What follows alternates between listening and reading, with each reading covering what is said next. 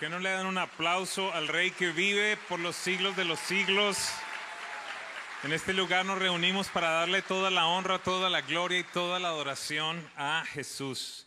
Yo no sé si ustedes se han dado cuenta que acá solo hay gente bonita. ¿Sí? Usted está lindo, dígale al de lado, te ves hermoso. Pero en serio, dígale en serio, así sea por fe, dígale eso, por favor. Jaime, te ves hermoso. Muy bien. Quiero tomar un momento para saludar a todas las personas que están conectadas en este momento a través del internet. Les bendecimos y pedimos que todo lo que estamos experimentando en este lugar, ustedes lo experimenten de igual forma allí en sus casas o en los lugares donde está. Y quiero darle la bienvenida a aquellas personas que nos visitan hoy por primera vez. ¿Por qué no le damos un aplauso a todos los que nos visitan? Gracias por estar acá. Y hoy evidentemente es un día muy especial porque nos reunimos para celebrar como familia lo que nos separa de cualquier otra fe, si usted desea llamarlo, o cualquier otra religión, cualquier otra creencia espiritual. No existe ningún otro motivo que pueda reunir a gente como nos reúne este día a nosotros, a celebrar que nuestro Dios no se quedó allí en la cruz al convertirse en un hombre, sino que resucitó y la muerte no lo pudo contener. ¿Sabe algo? En muchos países, y seguramente si ustedes de América Latina, al menos en mi país de origen sucedía eso, este era un tiempo en el que la gente estaba esperando que llegara la Semana Santa, tenía unas ganas enormes de que llegara ese momento, pero no para ir a la iglesia, sino ¿para qué? Para salir de vacaciones, ¿verdad?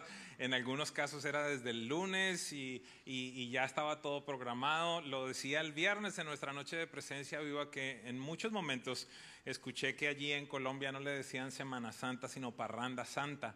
Y la gente literalmente entonces estaba esperando ese tiempo. ¿Para qué? Para ir a lugares cálidos quizás, o para salir del país, o para ir a visitar a la familia, y en algunos casos sí, para ir de parranda en parranda, sin un motivo muy claro de qué era lo que se estaba celebrando. Sin embargo, para nosotros como creyentes, este debería ser un tiempo de mayor reflexión, y cuando digo mayor es porque siempre deberíamos estar reflexionando.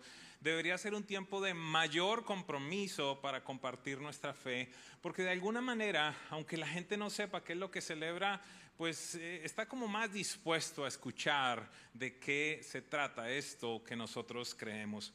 Algunos, inclusive esta mañana, pueden preguntarse por qué o para qué es que se celebra este tiempo, se separa este tiempo. Y ¿sabe algo? Yo creo que este es un tiempo muy especial.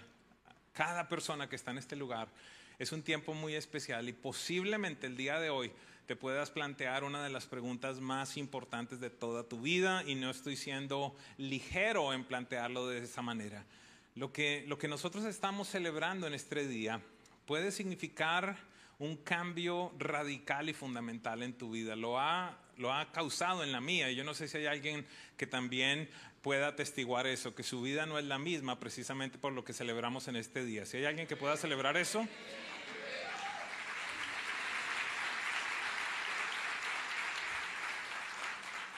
Y sabe, yo siempre trato de estar buscando números, estadísticas, me gusta mucho, y cuando empecé a indagar si la gente verdaderamente sabía que se celebraba en un tiempo como este, pues llegué a la conclusión que usualmente llego. La verdad es que están muy confundidos. Es más, en algunas iglesias hasta conejitos tienen y huevos. Buenos días. No estaba supuesto a decir eso. Sí, quiero decirte algo. Easter o resurrección no tiene nada que ver con conejito, ni tiene nada que ver con huevos. Tiene que ver con una cruz y con una tumba que está vacía. Así que necesitamos enfocarnos muy bien. Y lo hablo con mucho respeto. ¿Por qué razón? Porque en muchas áreas de mi vida yo me encontré celebrando cosas que simplemente eran tradición, pero que yo no tenía el entendimiento. Y no sé si hay alguien que se pueda identificar conmigo. Uno lo hacía uno lo practicaba, lo celebraba, en algunos casos lo defiende, en otros casos pelea por esas cosas, pero la verdad es que no conoce el por qué. Así que en este día yo quiero tomar este tiempo precisamente para eso, porque las Escrituras, la palabra de Dios, sí nos dejan saber claramente qué es lo que estamos celebrando en este día. Vaya conmigo, por favor, a Lucas capítulo 24. Vamos a leer desde el verso 1 hasta el 5. Si usted no tiene Biblia, nos puede pedir, nosotros le podemos dar una Biblia o puede descargar una aplicación. Y como última opción, pues también pueden ver aquí en la pantalla. Y adicionalmente a eso, quiero hacer énfasis en algo. Por favor, descarguen la aplicación de Presencia Viva en las plataformas digitales. Usted va a tener allí los versículos y los bosquejos de los puntos que estamos predicando. Así que Lucas 24, del 1 al 5 dice: el domingo, muy temprano por la mañana, las mujeres fueron a la tumba llevando las especias que habían preparado. Encontraron que la piedra de la entrada estaba corrida a un costado. Entonces entraron, pero no encontraron el cuerpo de Jesús.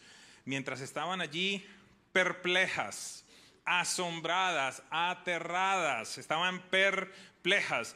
De pronto se le aparecieron dos hombres vestidos con vestiduras resplandecientes. Las mujeres quedaron aterradas y se inclinaron rostro en tierra. Entonces los hombres preguntaron. ¿Están leyendo todos ahí en la pantalla? ¿Qué le parece si me acompaña a leer esa pregunta? Usualmente no hacemos esto, pero creo que hoy es un día especial. Así que vamos a leerlo. 1, 2, 3. ¿Por qué buscan entre los muertos a alguien que está vivo?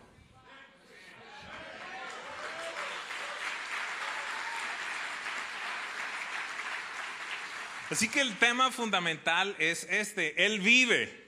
Jesucristo vive. El libro de Hebreos dice que Él es el mismo ayer, hoy y por los siglos de los siglos. Esto es fundamental. ¿Por qué razón? Porque allí no tan solo estaba un hombre cualquiera, un hombre más, otro delincuente más, sino que estaba el Creador de los cielos y de la tierra muriendo por ti y muriendo por mí. Pero lo importante es que no se quedó muerto. Y de eso vamos a hablar en este día. El apóstol Pablo, en su carta a la iglesia de Corinto, nos da un resumen perfecto. En pocos versículos es como si nos resumiera todo lo que nosotros celebramos en este día y lo que verdaderamente en teoría vivimos porque somos creyentes en Jesucristo. Primera de Corintios 15, 3 y 4 dice lo siguiente: si alguien le preguntara a usted, ¿en qué se resume lo que usted cree? Posiblemente este es un muy buen resumen. Dice lo siguiente: porque ante todo les transmití a ustedes lo que yo mismo recibí. Esto fue lo que yo aprendí. Y es muy interesante porque Pablo no aprendió esto de otro hombre, sino que Jesús mismo se lo enseñó, se lo reveló. Mire entonces qué fue lo que Pablo aprendió: que Cristo murió por nuestros pecados según las Escrituras, que fue sepultado y que resucitó al tercer día según las Escrituras. Punto número 1 entonces, que murió. Punto número 2, que fue sepultado. Punto número 3, que resucitó. Allí está la enseñanza de este día. Así que quiero ir rápidamente a compartir qué significa que murió y por qué murió. ¿Qué significa o por qué fue sepultado? Y sobre todas las cosas, el punto número 3, ¿qué significa que Él ha resucitado? Así que vamos al punto número 1. Jesús murió. ¿Pero por qué murió? Romanos 6:23 tiene una declaración que sale de la boca de nuestro Dios porque está en la palabra allí, porque está en la Escritura. Y es una declaración tajante, es una declaración perfecta, pero es una declaración definitiva. Diga conmigo: definitiva. Allí no hay negociación. ¿Cuál es la declaración? Porque la paga del pecado es muerte. Wow. La paga del pecado es muerte. El supremo creador que reina estableció este decreto. Él como creador, Él como Dios todopoderoso, que todo lo sabe, que todo lo puede, dijo: la paga del pecado es muerte. Así que en esencia Jesús nos está diciendo, y mejor el apóstol Pablo nos está diciendo, la paga del pecado es muerte. Pero a continuación encontramos algo muy especial que lo veremos en el punto número 3. ¿Qué significa muerte? tengo que ir al Antiguo Testamento y allí en el libro de Levítico 16:34, el día de hoy le estoy dando mucho fundamento bíblico para que usted comprenda que no simplemente esto fue algo que nos inventamos, sino que existe una razón por la cual sucedió absolutamente todo. Esto que vamos a ver a continuación le va a permitir aclarar por qué razón. Por ejemplo, en una de las canciones que estábamos entonando el día de hoy, estábamos cantándole a un cordero. No sé si alguien se dio cuenta.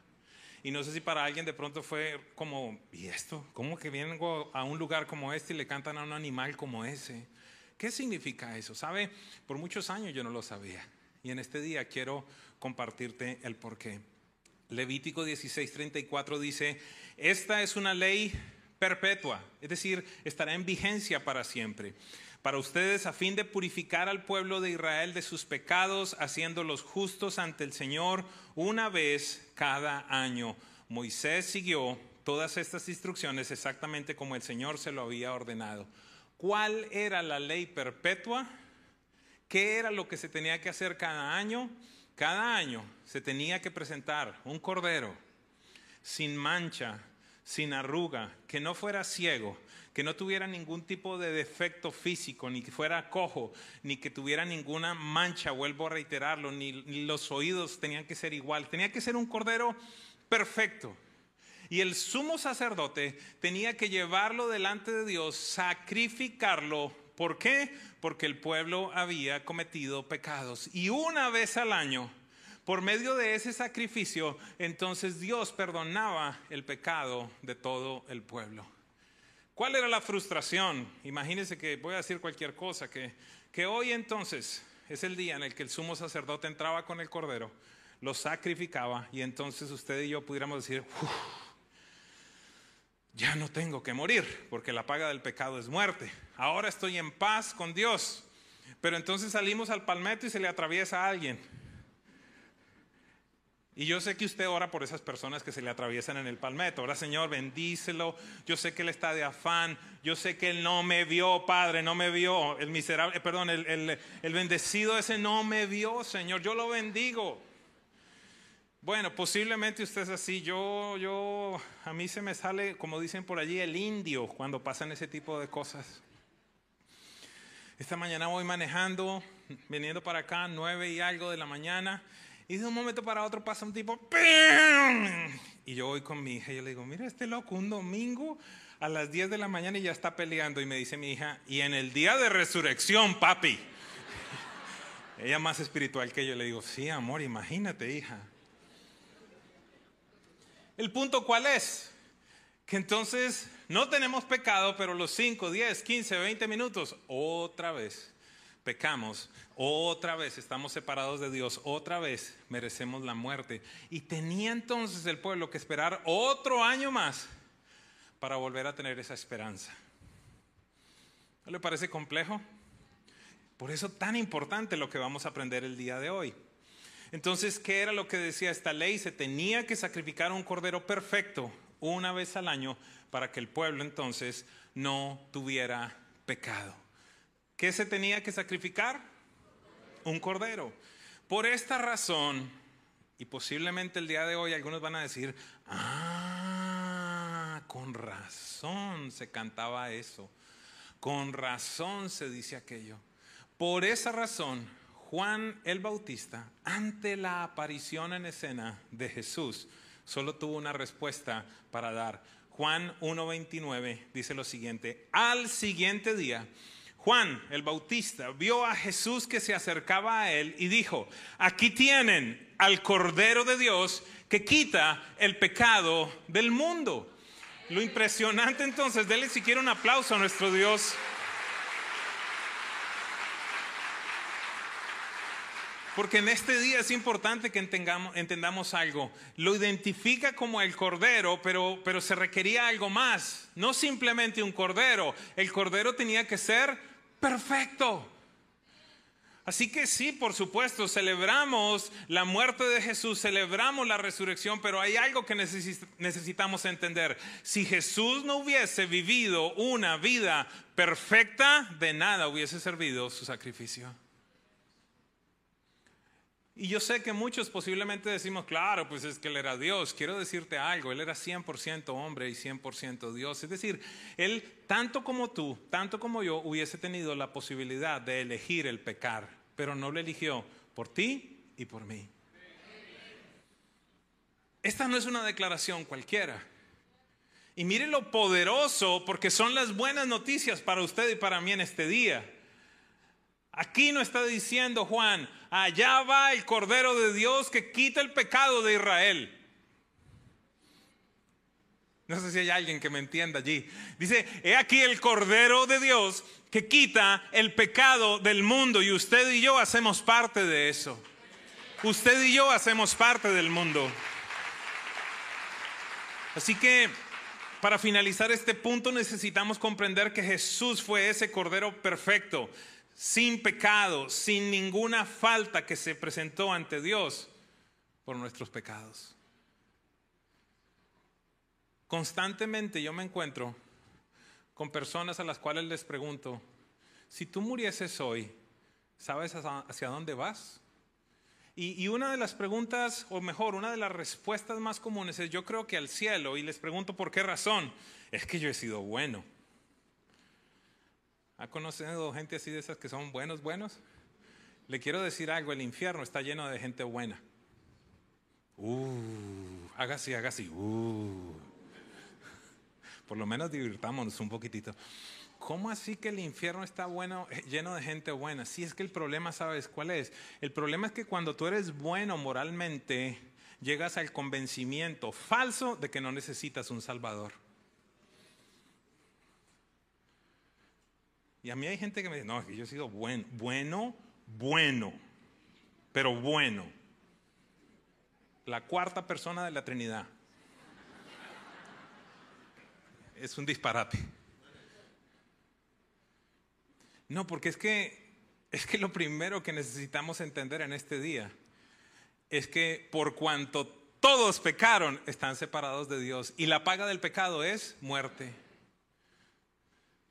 Estaba hace 2-3 días en un restaurante y le pregunto a la mesera esta dinámica. Me dice, no, yo he sido buena. Ayer, me dice ella, tan linda, no sé si de pronto nos está viendo. Me dice, ayer hice no sé cómo, amor, ¿te acuerdas? Mi voto, cumplí mi voto de nazareno. Me dice, ¿usted sabe qué es? Y yo, ¿me puedes explicar un poquito? Y dice, yo me vestí e hice mi pacto, hice mi voto, cumplí mi promesa. Y una mujer bella, que cree en Dios. Pero le dije, ¿sabes algo? Muchas veces nosotros creemos en Dios, y yo pienso que tú crees en Dios, pero no tienes el entendimiento de lo que se requiere para ir al cielo. Cuando le hice estas preguntas, ella me decía, no, yo soy buena. Y entonces le hice otra segunda pregunta. Le dije, mira, ¿alguna vez cuando pequeña robaste algo? Me dijo, sí. ¿Y has dicho mentiras? Sí. O sea que eres una ladrona y una pecadora, como yo, le dije. Bueno, en esos términos sí. Malas noticias entonces, no vas al cielo. Yo sé que algunos están diciendo, ¿y entonces? ¿Y entonces? Llaman a un papá a la escuela, ustedes me han escuchado esto, pero creo que es un día perfecto para repetirlo. Y la maestra le dice de una manera preocupada, mire, tenemos un problema porque su niño se está robando los lápices de la escuela. Y dice, mi hijo, es imposible que haga eso. Sí, yo lo hemos visto, y es que compramos cajas de lápices y se las lleva. Le dice, no lo puedo creer. No, mira, está grabado, lo tenemos. Dice, pero es que ¿para qué va él necesitar lápices si yo llevo todos los de la oficina para la casa? Si no lo entendió, explíquele al del lado, por favor.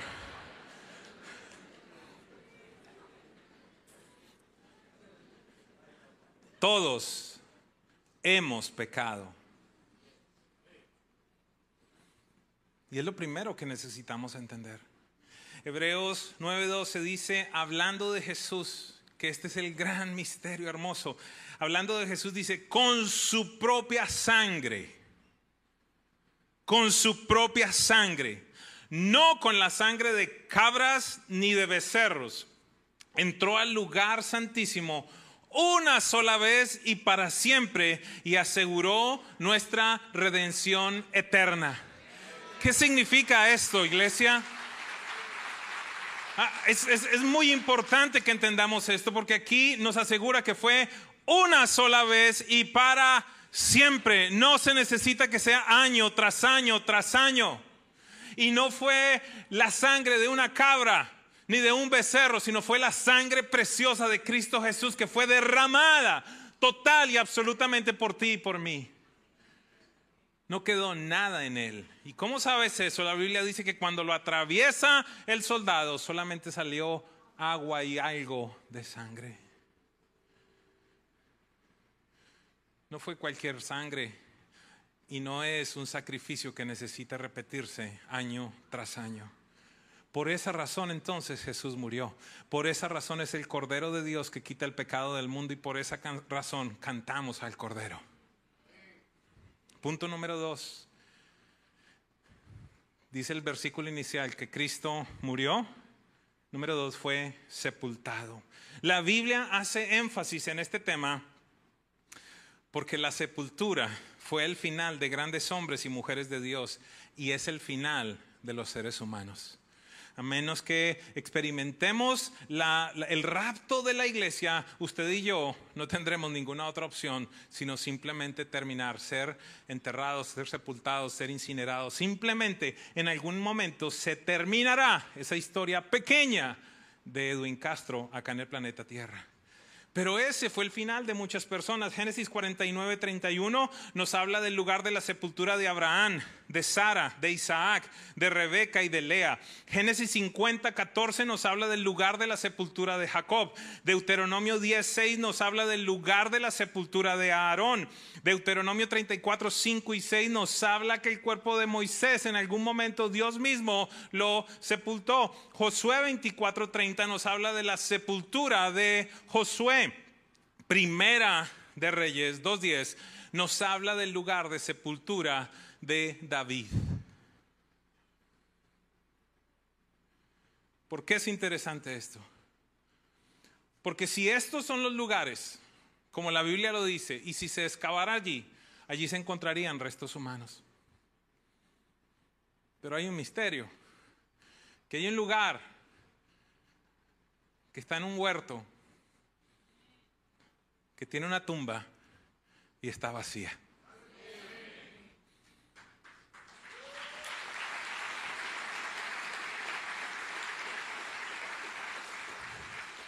Permítame profundizar un poco más. El tema de la sepultura es muy importante, ya que allí se evidencia la muerte. Mire cómo lo escribí.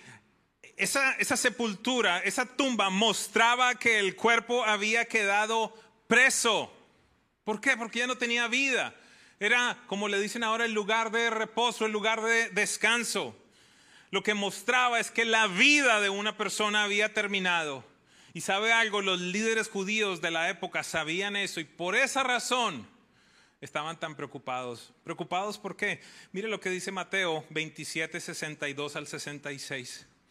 Están hablando el día después de que sucedió la muerte de Jesús. Al día siguiente, después del día de la preparación, los jefes de los sacerdotes y los fariseos se presentaron ante Pilato.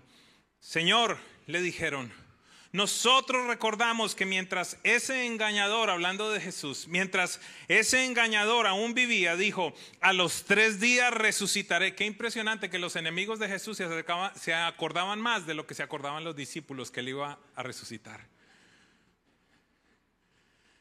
Y dicen entonces, ese engañador dijo que a los 3 días iba a resucitar. Por eso, ordene usted que selle el sepulcro hasta el 3er día. No sea que vengan sus discípulos, se roben el cuerpo. El cuerpo era la evidencia de la muerte. Se roben el cuerpo y le digan al pueblo que ha resucitado. Ese último engaño, ¿cuál? El de la resurrección, engaño. Sería peor que el primero. Llévese una guardia de soldados, les ordenó Pilato, y vayan a asegurar el sepulcro lo mejor que puedan. Así que ellos fueron y cerraron el sepulcro con una piedra y lo sellaron y dejaron puesta una guardia. Ellos querían asegurarse permítame decirlo de esta manera, que ese muerto estaba bien muerto. Y que ese cuerpo era el elemento que atestiguaba que todo lo que Jesús había dicho era mentira. ¿Entienden la trascendencia del cuerpo de Cristo? Para Jesús, la tumba no fue el lugar de su reposo final, sino fue donde se confirmó su predicación, que Él moriría y resucitaría, que Él no era simplemente otro más, sino era el que era.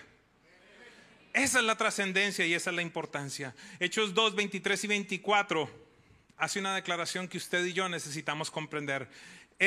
Hablando de Jesús, fue entregado según el determinado propósito y el previo conocimiento de Dios, y por medio de gente malvada ustedes lo mataron, clavándolo en la cruz. Sin embargo, Dios lo resucitó, liberándolo de las angustias de la muerte, porque era imposible que la muerte lo mantuviera bajo su dominio.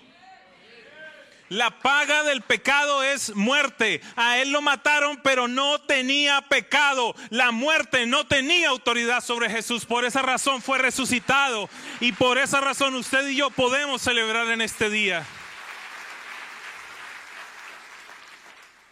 que Cristo fue muerto, fue sepultado y resucitó. Punto número 3. La resurrección entonces es el motivo de la celebración de este domingo, el centro de nuestra fe, la certeza del perdón de tus pecados y de mis pecados. Yo no sé si hay alguien en este lugar que dimensione lo que significa una vida sin tener la certeza de ser perdonado por Dios. Quizás algún hombre, quizás alguna mujer en este lugar ha hecho una falta contra su cónyuge, quizás contra su padre, contra su madre, papá, quizás hizo algo usted contra su hijo, contra su hija, mamá, hizo algo contra alguien.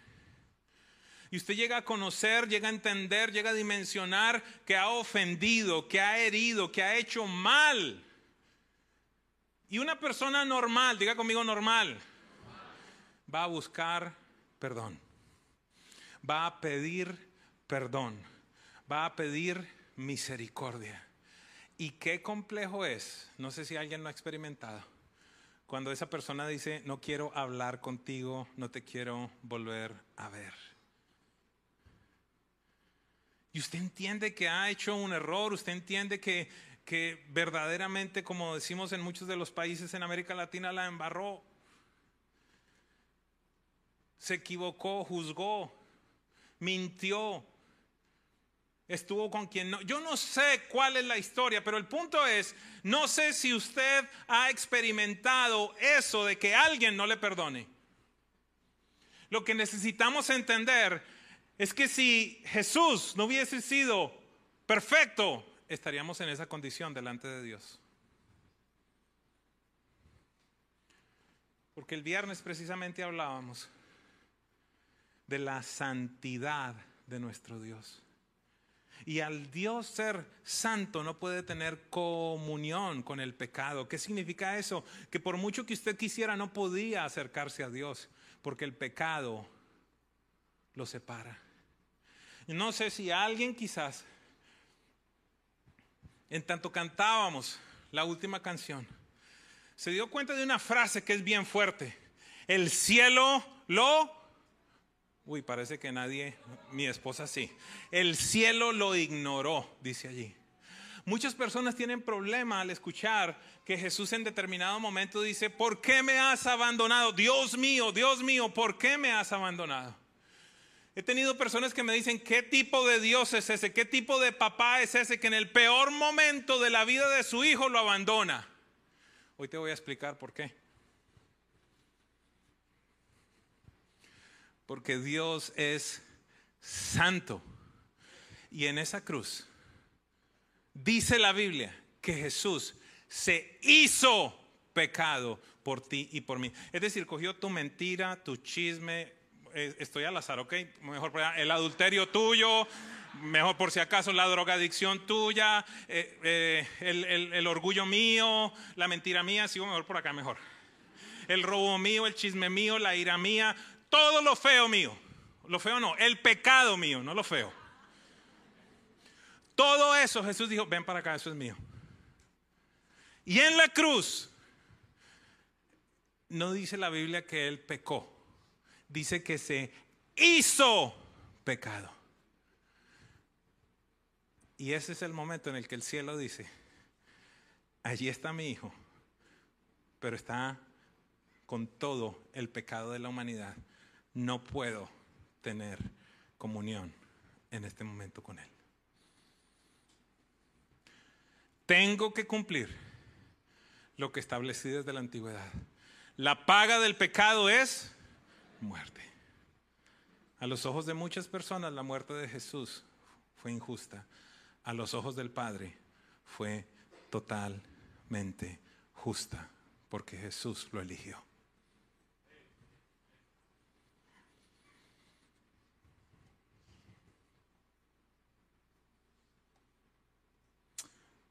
La resurrección entonces es el motivo de la celebración de este domingo.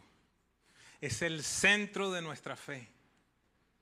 Yo no sé, con respeto lo digo, pero yo no sé cómo una persona puede creer en algo que nunca va a alcanzar. Es decir, hacer obras para ver si entonces puedo ir a la otra vida, y si no voy a la otra vida, entonces ahora soy un cucarrón que empieza a hacer cosas y entonces me reencarno y entonces hago esto y nunca hay esperanza.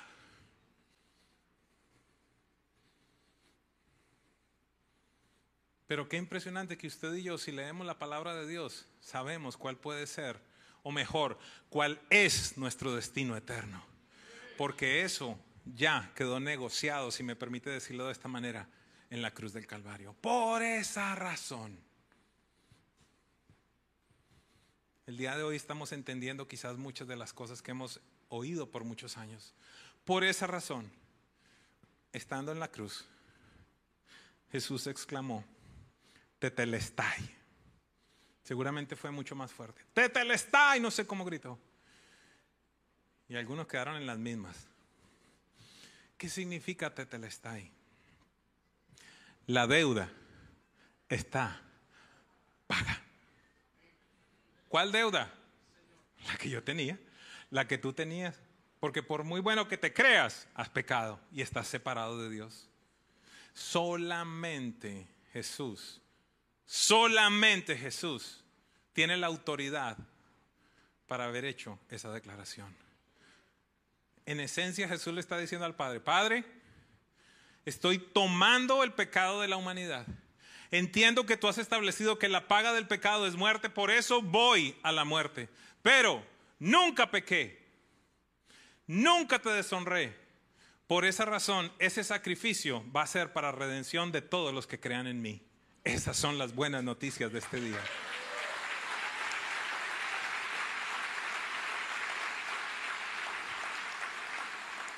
Romanos 1, 3 al 4 dice esto precisamente. La buena noticia se trata de su Hijo con H mayúscula. En su vida terrenal él fue el descendiente del rey David y quedó demostrado que era el Hijo de Dios cuando fue resucitado de los muertos mediante el poder del Espíritu Santo. Él es Jesucristo nuestro Señor. Quedó demostrado por medio de la resurrección. Y este posiblemente es uno de los versos más importantes que usted debería atesorar en su corazón. Primera de Corintios 15, 14 al 20. Y si Cristo no ha resucitado, entonces toda nuestra predicación es inútil, dice el apóstol Pablo. Y hoy se lo digo a presencia viva. Si viniste un domingo más, y si aún quizás vienes por años o vienes por primera vez o has ido a muchas iglesias y para ti todavía es un mito esto, quiero decirte que has perdido el tiempo. Porque ¿qué esperanza tienes entonces? Mejor vete a ver un partido de fútbol o de básquetbol.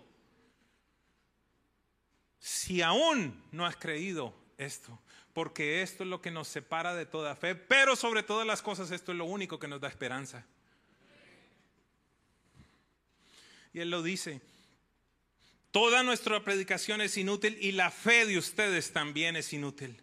Y nosotros los apóstoles estaríamos todos mintiendo acerca de Dios porque hemos dicho que Dios levantó a Cristo de la tumba. Así que no puede ser cierto si no hay resurrección de los muertos. Y si no hay resurrección de los muertos, entonces Cristo no ha resucitado. Y si Cristo no ha resucitado, entonces la fe de ustedes es inútil y todavía son culpables de sus pecados. Qué impresionante. Venir a una congregación domingo tras domingo tras domingo y aún sentirse condenado. Es factible que no hayas entendido el poder de la resurrección.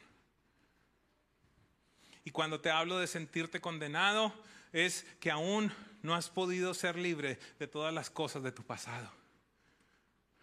Yo quiero decirte algo. Cuando hay mucha conciencia de tu pasado, cuando hay una constante tendencia a regresar al pasado, quiero decirte algo, no hay claridad respecto a la obra de Jesucristo. Te lo pongo de esta manera: el enemigo siempre querrá recordarte tu pasado, en tanto el Espíritu Santo te querrá llevar hacia el futuro que Él tiene para ti. ¿Hacia dónde estás mirando?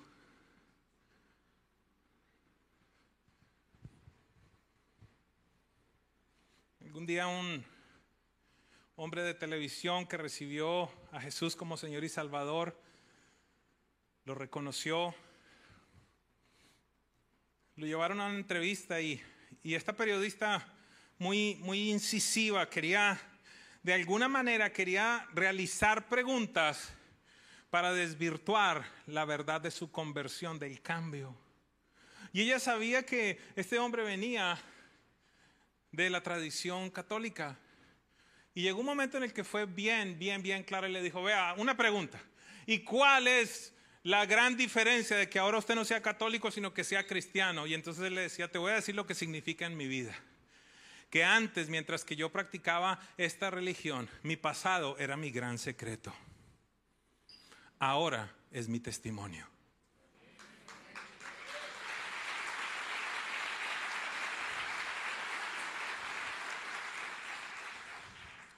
Si Cristo entonces, verso 17, no ha resucitado, entonces la fe de ustedes es inútil y todavía son culpables de sus pecados. En ese caso, todos los que murieron creyendo en Cristo están perdidos. Qué terrible. ¿Ven?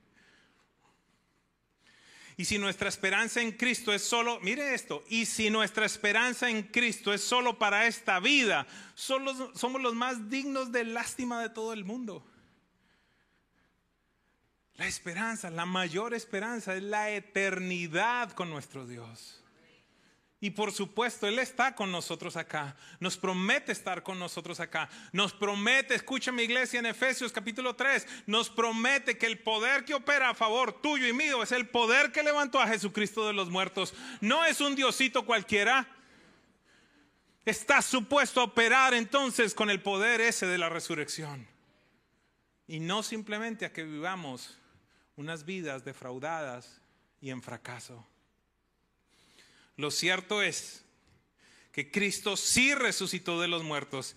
Es el primer fruto de una gran cosecha, el primero de todos los que murieron. Hoy entonces podemos comprender de mejor forma lo que el apóstol Pablo escribe. Romanos 10, 8 al 10 dice: ¿qué afirma entonces? La palabra está cerca de ti y la tienes en la boca y en el corazón. Esta es la palabra de fe que predicamos. Alguien necesita escuchar esto en este día. Que si confiesas con tu boca que Jesús es el Señor, crees en tu corazón que Dios lo levantó de entre los muertos, serás salvo. Ese es el resumen del Evangelio. Creer que Jesús no es un profeta más. Creer que Jesús es el Hijo de Dios, que nació de una virgen, que vivió una vida libre de pecado, que aunque no cometió pecado, fue a la muerte, como lo dice el libro de Filipenses, se despojó de sí mismo, se despojó de la forma de Dios y se hizo obediente hasta la muerte y muerte de cruz. A continuación dice que se hizo maldición porque está escrito: maldito el que muere clavado en un madero. Entonces este es el misterio, que si confesamos con nuestra boca, creyendo en el corazón que Jesucristo es el Hijo de Dios, que si pedimos perdón por nuestros pecados, que si reconocemos que no es por nuestros medios, entonces seremos salvos. El gran misterio, iglesia, es que es demasiado fácil.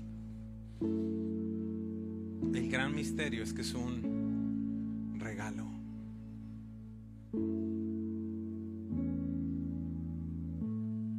Y muchos tienen problema para recibir algo tan sencillo.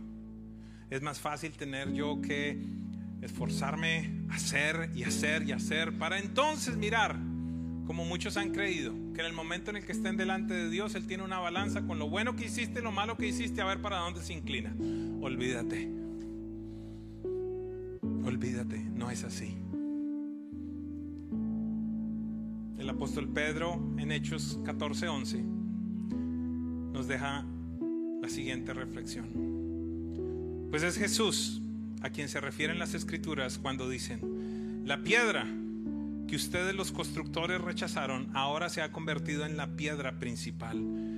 Y el verso 12 es algo que esta iglesia grita,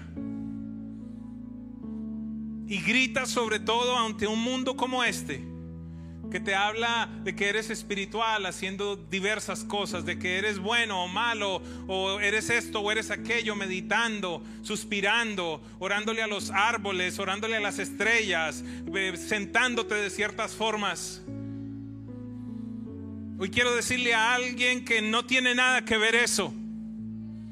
Hoy quiero decirle a alguien que hay un mensaje de la cruz en la cual tienes que venir a poner tus pecados ante ella y permitir que esa sangre que fue derramada hace 2000 años aún te cubra, porque aún tiene efectividad, aún tiene vigencia, aún sana, aún libera, aún perdona de pecados. Por eso el apóstol Pedro dice: en ningún otro hay salvación. Dios no ha dado ningún otro nombre bajo el cielo mediante el cual podamos ser salvos. No es por la Virgen, no es por San Lázaro, no es por ningún otro.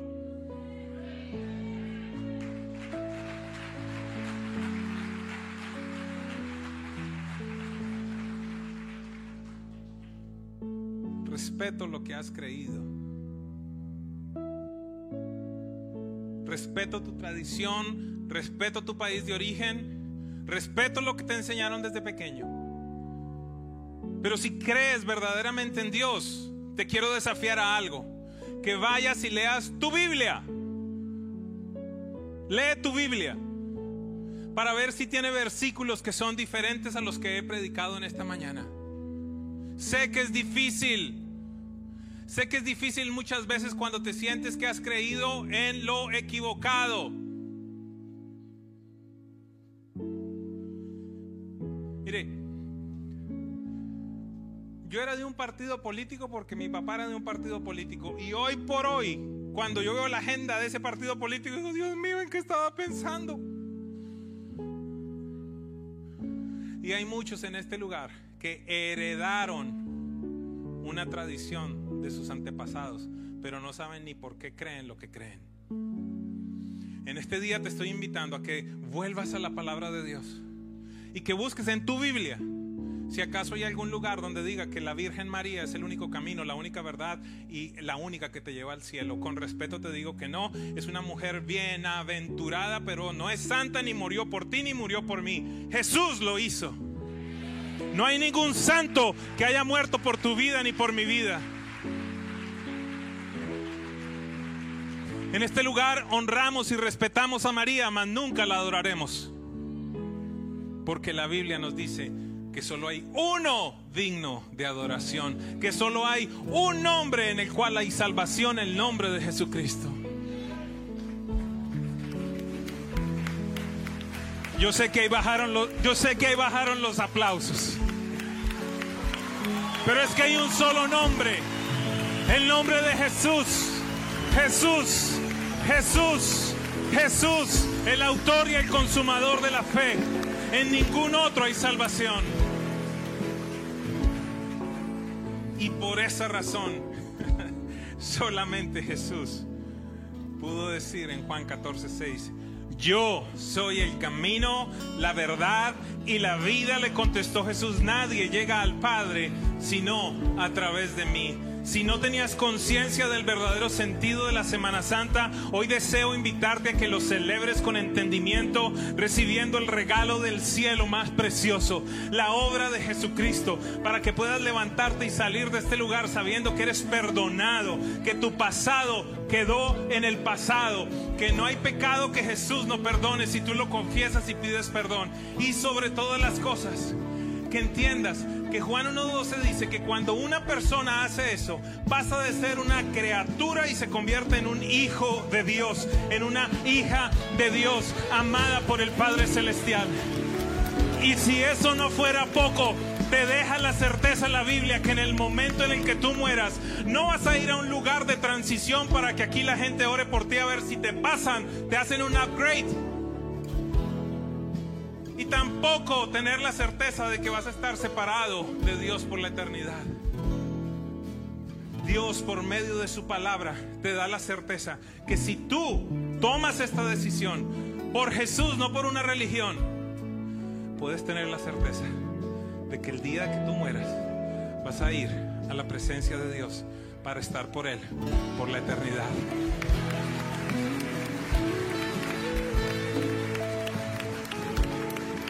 Y mi pregunta en esta mañana es si en este lugar habrá algún hombre, alguna mujer a través del internet que posiblemente ha ido a las iglesias por muchos años, pero en este día, por medio de este hombre que ha gritado un poquito, que está emocionado por esta palabra, ha llegado a comprender que no se trata de una tradición, que no se trata de un nombre de iglesia, que no se trata de un santo, se trata de Jesucristo. Y quisiera saber si hay alguien en este lugar que quisiera celebrar la Semana Santa con el entendimiento. Yo no sé si hay alguien en este lugar que no tenga conciencia de que haya hecho una oración voluntaria pidiéndole perdón a Jesucristo por sus pecados, arrepintiéndose y adicionalmente a eso pidiéndole que te perdone y que te reconcilie con el Padre Celestial. Si hay alguien en este lugar que nunca haya hecho esa decisión, una vez más te digo, no es un cambio de religión, no es un cambio de iglesia, es el establecer una relación con Dios con entendimiento. Si hay alguien en este lugar que nunca haya tomado esa decisión, en el nombre de Jesús, te invito a que vengas acá al frente, déjame orar por ti en este día. Ven para acá, ven para acá, ven para acá, ven para acá. Ven para acá, corre a este lugar. Hoy es día de salvación.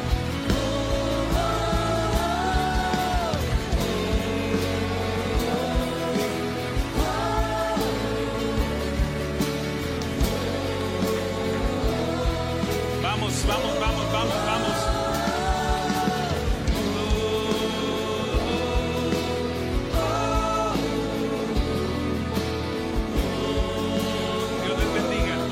Dios les bendiga. Vengan a este lugar.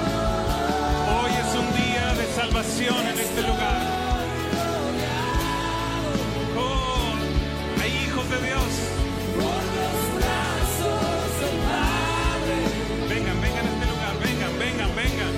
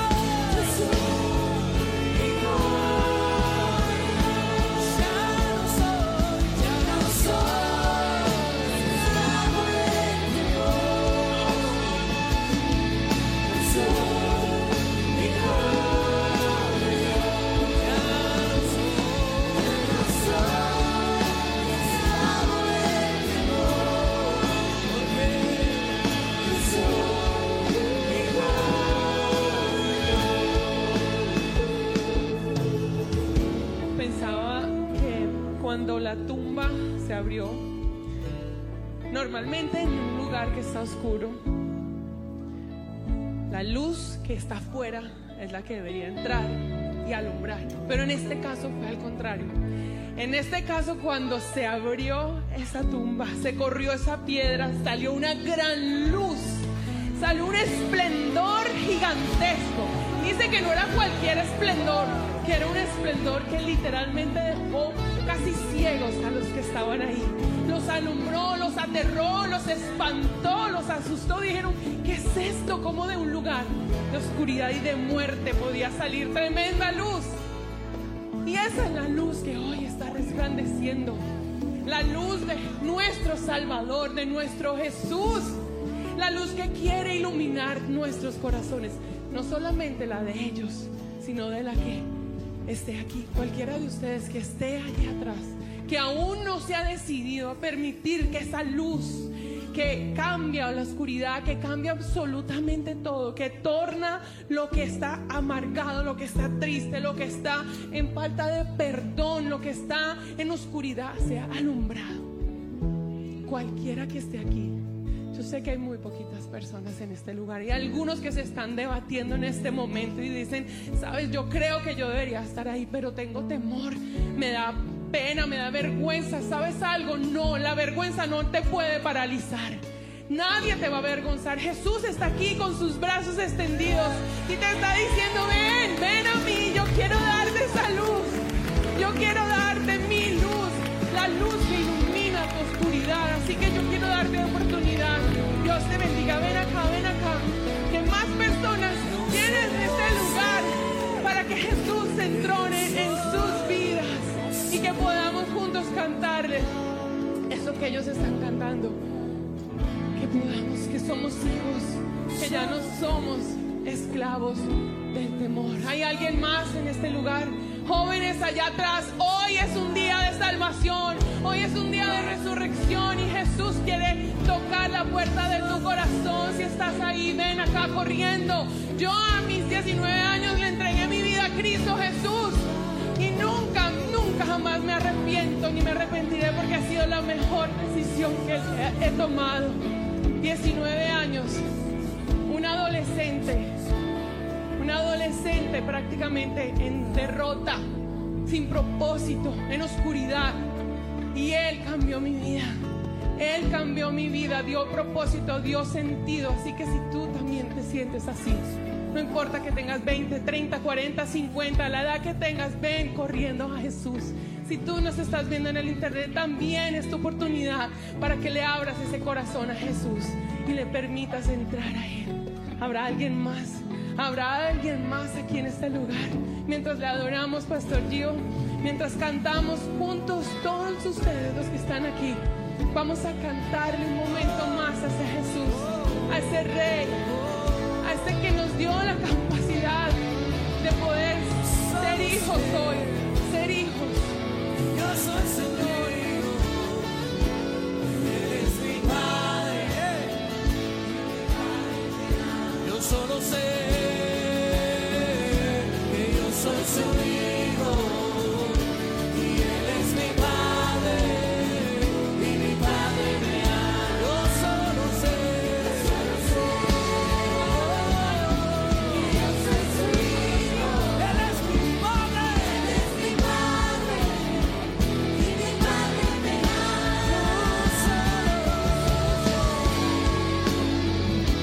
Yo soy su hijo y Él es mi Padre y mi Padre me ama.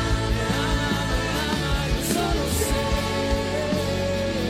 que yo soy su hijo y Él es mi Padre y mi Padre me ama. Yo solo sé que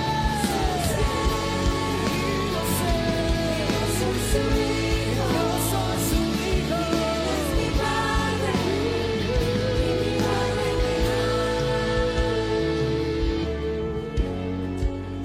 Antes de finalizar, yo quisiera saber si hay alguien que está allá atrás que no se siente bien para venir acá al frente, pero que por lo menos puede levantar su manito. Si me ayudan con la luz un segundo. Si quieres hacer esta oración, queremos orar por ti. Si hay alguien que está por allí en la parte de atrás que quizás no haya pasado, pero que quiere tomar esa decisión, levante su mano. Dios te bendiga, Dios te bendiga. Dios te bendiga, Dios te bendiga, Dios te bendiga, Dios te bendiga, Dios te bendiga. Dios les bendiga, Dios les bendiga. Dios te bendiga, Dios te bendiga, Dios te bendiga. Dios te bendiga, Dios te bendiga.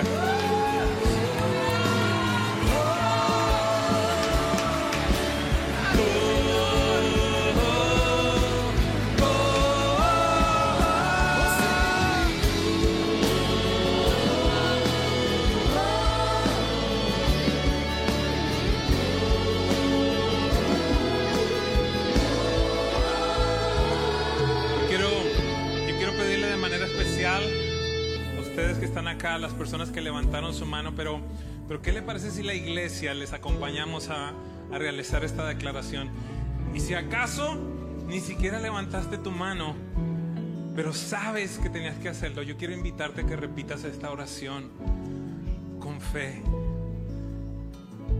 Es la decisión más importante que estás tomando en toda tu vida. Tu familia nunca será la misma. Tu vida nunca será la misma. Hoy estás dejando que la luz entre. Cierra tus ojos por un momento, iglesia, y repitan después de mí: Padre Celestial, en este día te doy gracias por permitirme entender lo que Jesús hizo por mí. Por esa razón, hoy reconozco mis pecados. Pido perdón por ellos.